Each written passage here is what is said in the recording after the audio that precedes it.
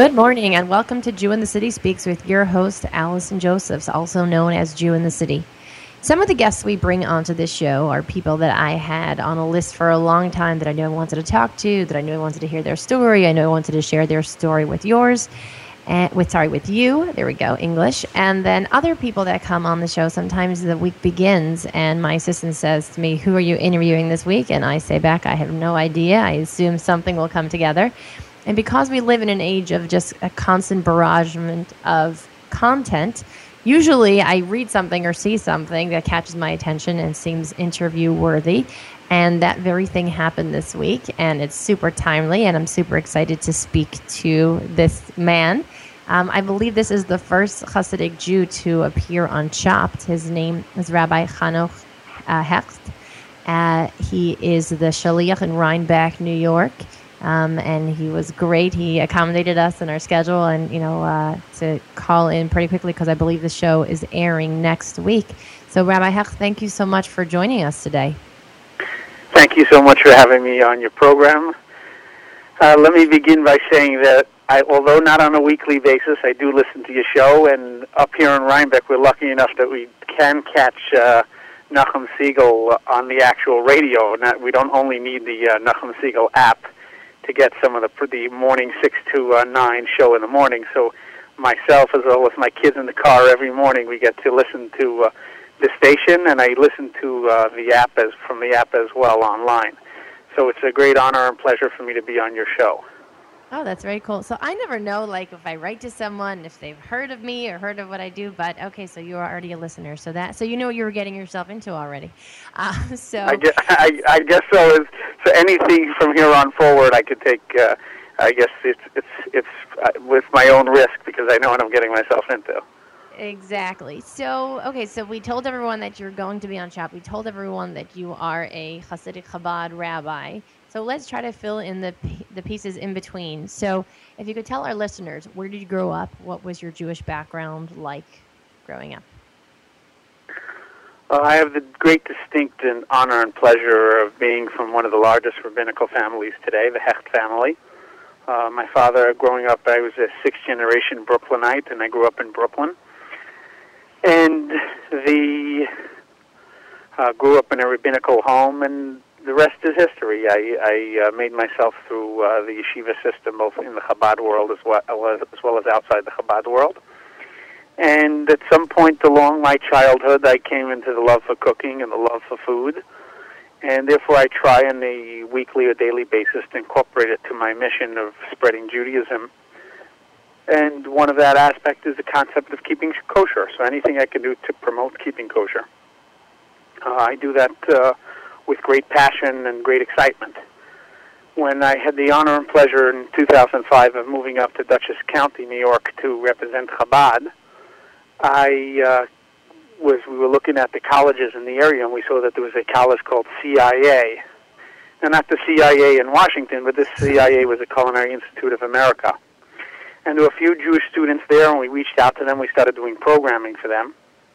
And from there, one thing led to the next, that I was invited as a guest lecturer to different classes and different chefs to talk about kosher and what it is keeping kosher and the potential of a future chef or baker, keeping kosher.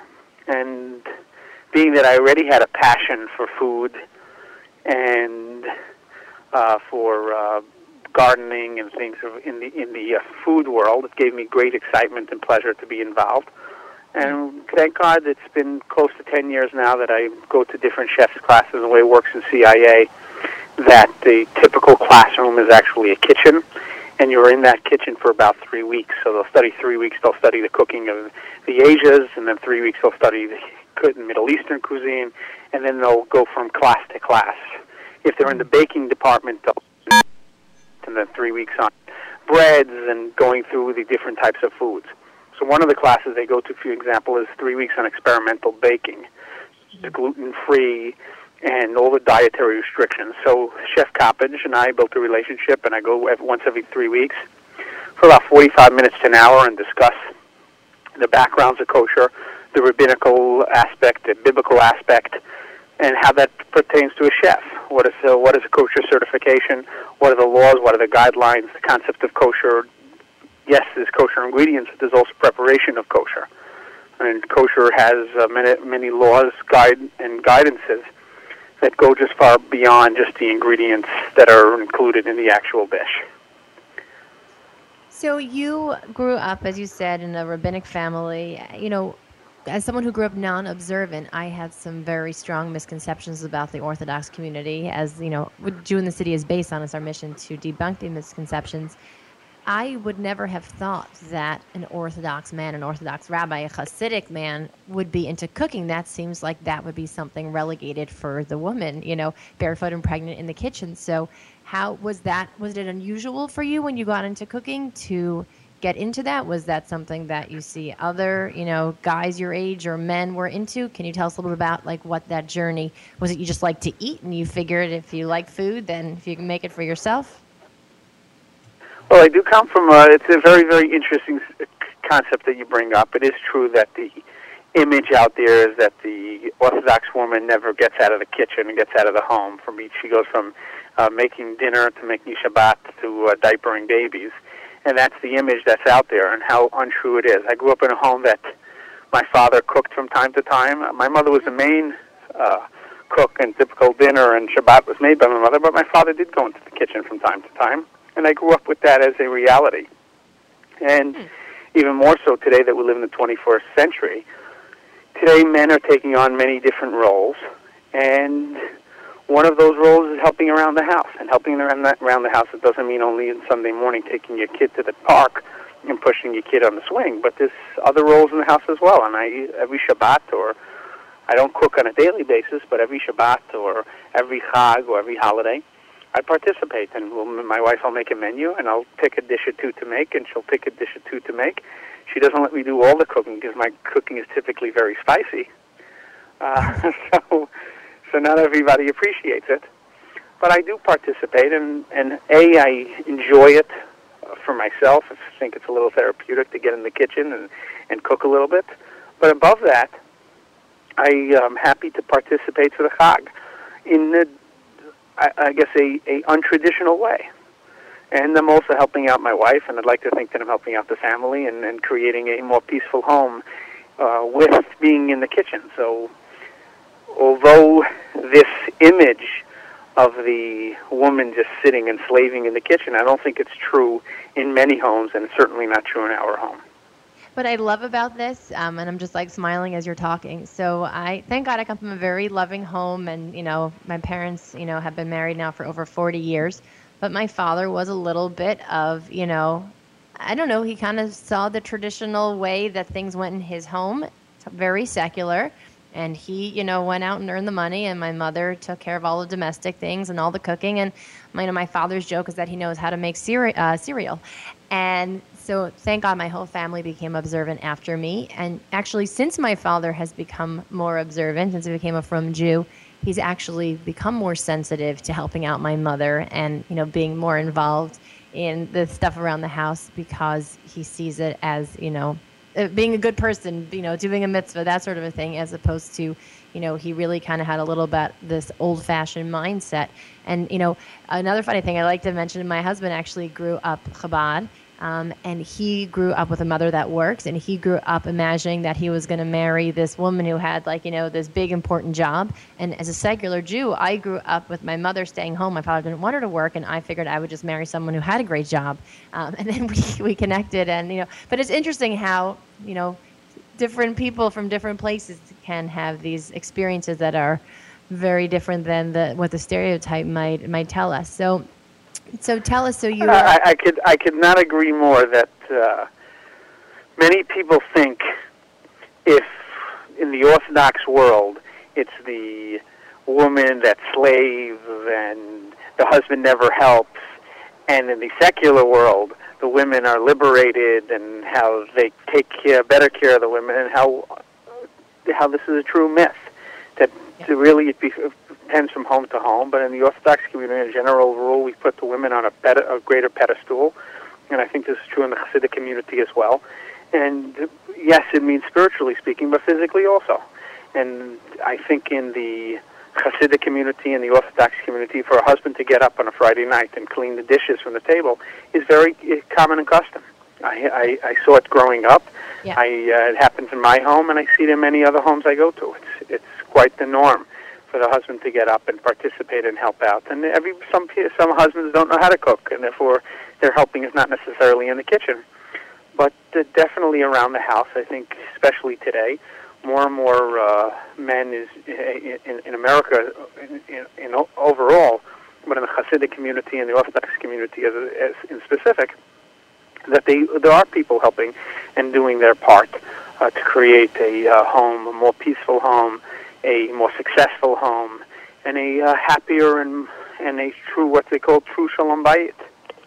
Oh, one of my first Shabbos meals when I was first starting my journey, I noticed that the rabbi of the home was up there clearing dishes, bringing dishes out, and I did not ever see that in my secular home growing up. Like I said, my father is a wonderful father and a wonderful husband, but that wasn't part of the example that he was given in his old-fashioned secular home. And so that really, for me, that was proof was in the pudding.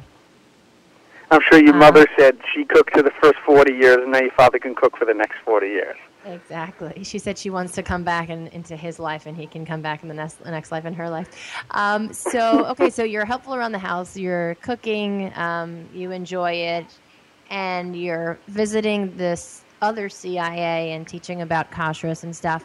And are you a fan of the Food Network? Are you watching cooking shows also on the side as like something sort of entertainment, or you just heard of Chopped, or how did this part happen?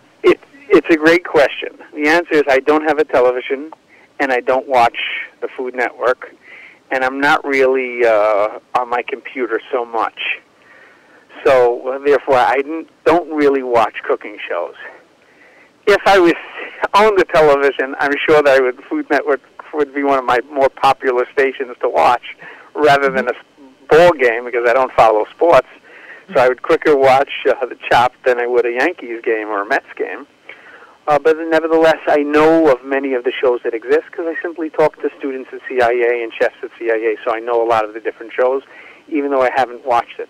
And the funny thing is Chopped, which I've come to learn is the most popular show on the Food Network, with multiple million viewers per episode. Actually, I never watched before I was interviewed by them.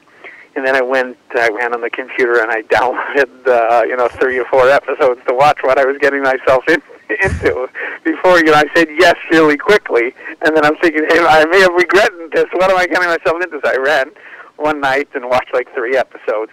So I made myself familiar with the show and the details of the show. But actually preparing for the episode itself, when I got there, and the other contestants said that they went online to read different foods that all the judges liked and, so to speak, cater to the judges. I was like, whoa, I didn't even think of that. So obviously, to some extent, the people that follow it to a level that I don't think, even if I did own a television, and even if I did watch the show on a weekly basis, I don't think that I would go to that extreme. Well, so let's back up first, because you've already got us to the point where you're going and trying out, or you're filming it. So back us up to, how did you even get connected with this show to appear there? What was that journey like? So there was somebody that I know actually works for CIA that interviewed for one of the shows, and they went and they called me up and said, hey, they're looking for clergy members. Would you be interested? So I said, sure. So he went and nominated me, and I didn't hear anything, and I didn't make two cents of it. How long ago was that? This is a long time ago. Okay. At least 2 years ago. Oh, wow. And then about a winter, probably a January or February, I got contacted. So this is probably January, February of 2015. Mm-hmm. And I get an email, would you like to come and interview to potentially be on the show? So I went down to the city. It was about a 2-hour interview in a little tiny room. I don't remember where the building was. It was a little tiny room. It was basically with 2 interns that interview people. For 2 hours, make a 1-minute or 2-minute clip, and they pitch contestants to the actual show. So they pitched contestants, and they said, well, if you make it, we'll contact you in June. Mm-hmm. June came and went. I didn't hear from them, so I assumed I didn't make the cut. I thought that my story was an exciting story, but obviously they didn't. And time went on, and then about August, I get an email that says, for some reason we never made the show. We'd still like to make the show. Are you still interested? So I wrote them back, yeah, sure. I'm very happy to participate in the show. And I don't hear from them. Was the interview just about you talking, or did they want to see if you had any chops in the kitchen? No, it was just an interview, me talking. They just wanted to know a little bit about background of myself. They also want to know that the person is capable of competing. So, do you know food? And besides knowing the basics of food, do you know how to bake? Do you know how to cook? Do you know the difference between meat and fish? And so it was an interview. They wanted to know about the person, but they also want to know that the person is capable of the challenge. Got it. And I thought I did an okay job, and I discussed the concept that in Judaism, for every holiday, there's a special food, and sometimes that holiday food is baking, right? You take Purim, for example, you're baking hamantashen. And if you're coming off Shavuos, if it's Shavuos, it's making blintzes. Blintzes has a combination of the elements of baking when it comes to making the batter for the blintz, for the crepe part, but it's also the concept of cooking. So I said that I feel that from my background, even though I've not necessarily made every single dish within the Jewish calendar, many of them carry both cooking with it as well as baking, and therefore I felt that I was very rounded as a contestant. Mm-hmm. So you hear from them in August that you have made the cut? No, they didn't. They never told me. In August, they said, "Are you still interested in doing it?" So I said yes, and I never heard back from them. Okay. So I waited, and then in November time, I got contacted by somebody. Actually, it's interesting that the girl who contacted me, her parents are congregants of mine up here in Rhinebeck, and she said, I'm supposed to come up and do a bio on you. I'm a freelance, photographer and director, and for film and director. And she said, I'd like to come up and do a bio. I said, you come up and do a bio? They haven't even told me that the show is happening. Is the show happening? She said, I have no idea, but they told me to do a bio. I get paid for a bio. I don't really care if the show is happening. So I said, okay, you can come and do a bio, but as far as I know, I don't know that I'm competing yet. So I didn't even tell anybody. I didn't even tell my wife, because I figured, what's the point of exciting everybody and then not happening? So I didn't tell any. Then I got an email. Is your calendar date, I don't know the exact date, available for filming? So I wrote them back, yes. And then I didn't hear, and then I wrote back, can you please confirm that the show is happening before I block out a day of my calendar? And they basically said they didn't respond to my email. And then I get an email, okay, we'll see you in a week. So I never got official confirmation, accepted as a contestant. So the whole way along the road, I always took it with a grain of salt that it may never happen. So I never got too excited about it until it was last week, and I said, oh my God, I better really start mentally preparing for the challenge. So when did you go to you filmed this already, correct? Yeah, it was filmed a few months ago, yeah. Got it, okay. So when did the filming took place, over the winter, or? The filming took place in the winter, and they just about a week and a half ago gave me the date of when it will be shown on television. And when is it on television? Which is a week from today, which is going to be June 21st, Tuesday, June 21st, at 10 p.m. is the first showing, and then there's going to be a few other showings afterwards. Within the first week, they showed us the same show a few times over. And is this show available online or only on TV? I don't know. I would assume it's the same. It's true about every other show. When I went online originally, not every episode of Food Network episode is available on their website, but they have a few of them available. So hopefully at some point it becomes available on their website. Got it. So what is the sort of idea behind this show? It's a cooking show about clergy. Can you share with us anything about why they wanted clergy to come together and cook? Well, they have a big series for their amateur series, and they do firemen and policemen, and at some point they had the idea for clergy, so they made a show called Leap of Faith, Mm-hmm. And when I got there, I met the other contestants. One was a girl becoming a nun.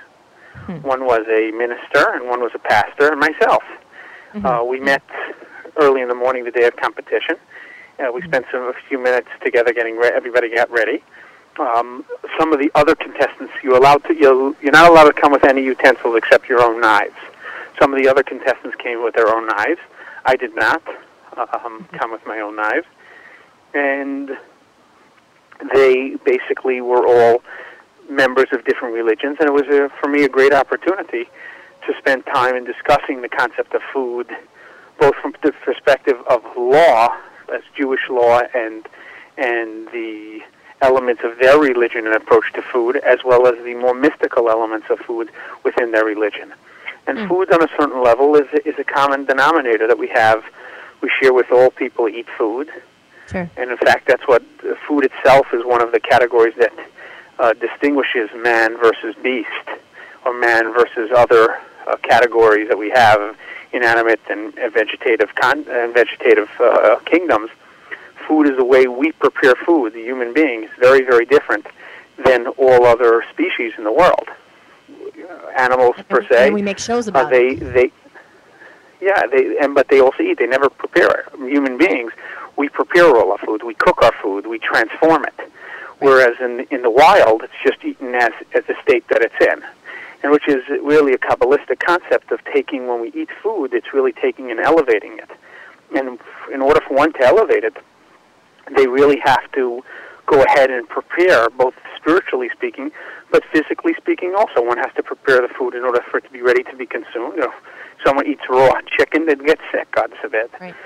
So spiritually speaking, if someone's going to eat chicken, they have to prepare themselves that they're going to eat a bird that had life in it.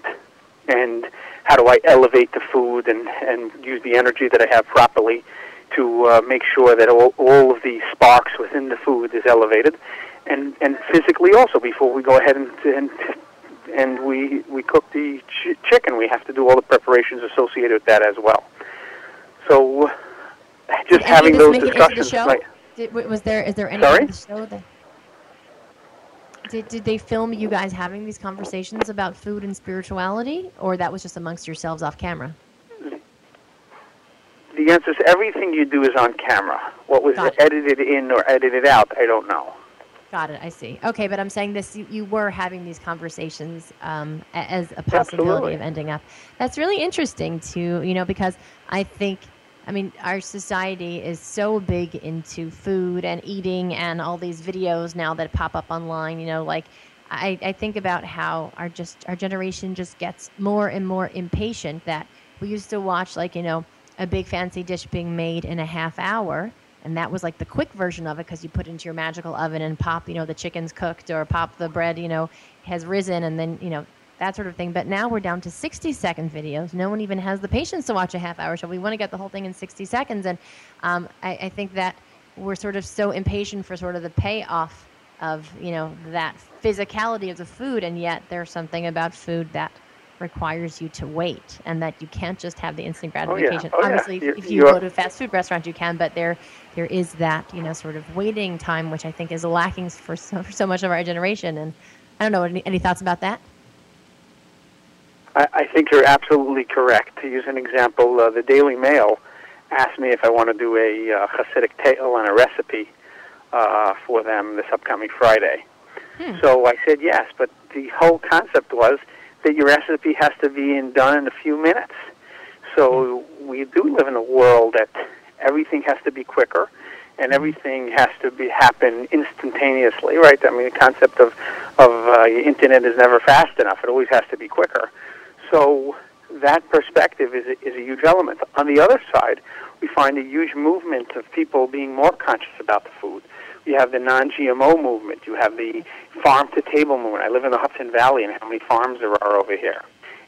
Right. The farm-to-table movement is a very, very big movement.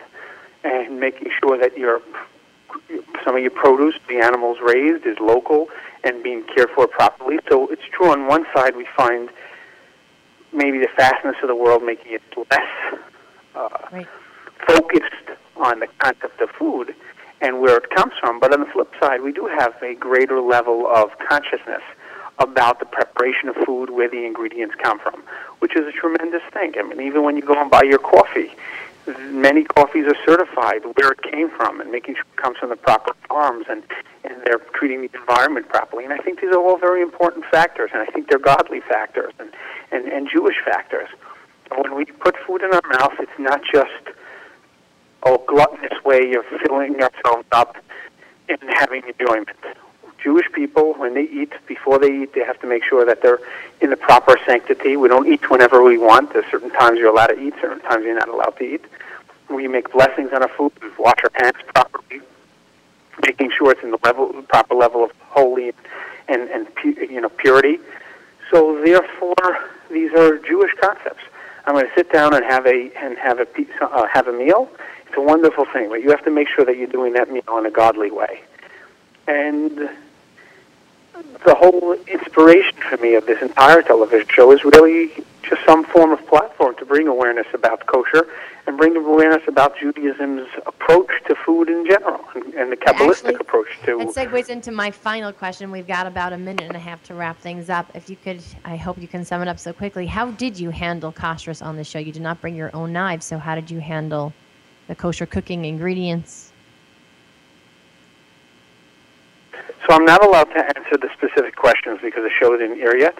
But generally speaking, all I can say is that I upheld the highest levels of standards of kashrus.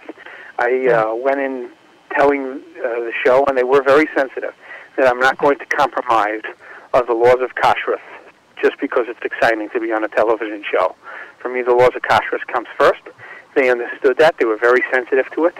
But further details of what I did cook and what I didn't cook and how it was prepared and what was done properly, I'm not allowed to share at this time. Ask me in 8 days, and I'll give you all the information. Okay, yeah, so tell us how to tune in, because that's actually a perfect segue into plugging it one last time. So if one has a television, they turn onto the Food Network Tuesday, June 21st at 10 p.m., and it's the first showing of the first episode that a rabbi ever competed on Chopped. And I'm very excited that I was chosen to. It was a very special opportunity for me. And thank you so much for giving me the opportunity to speak with you today.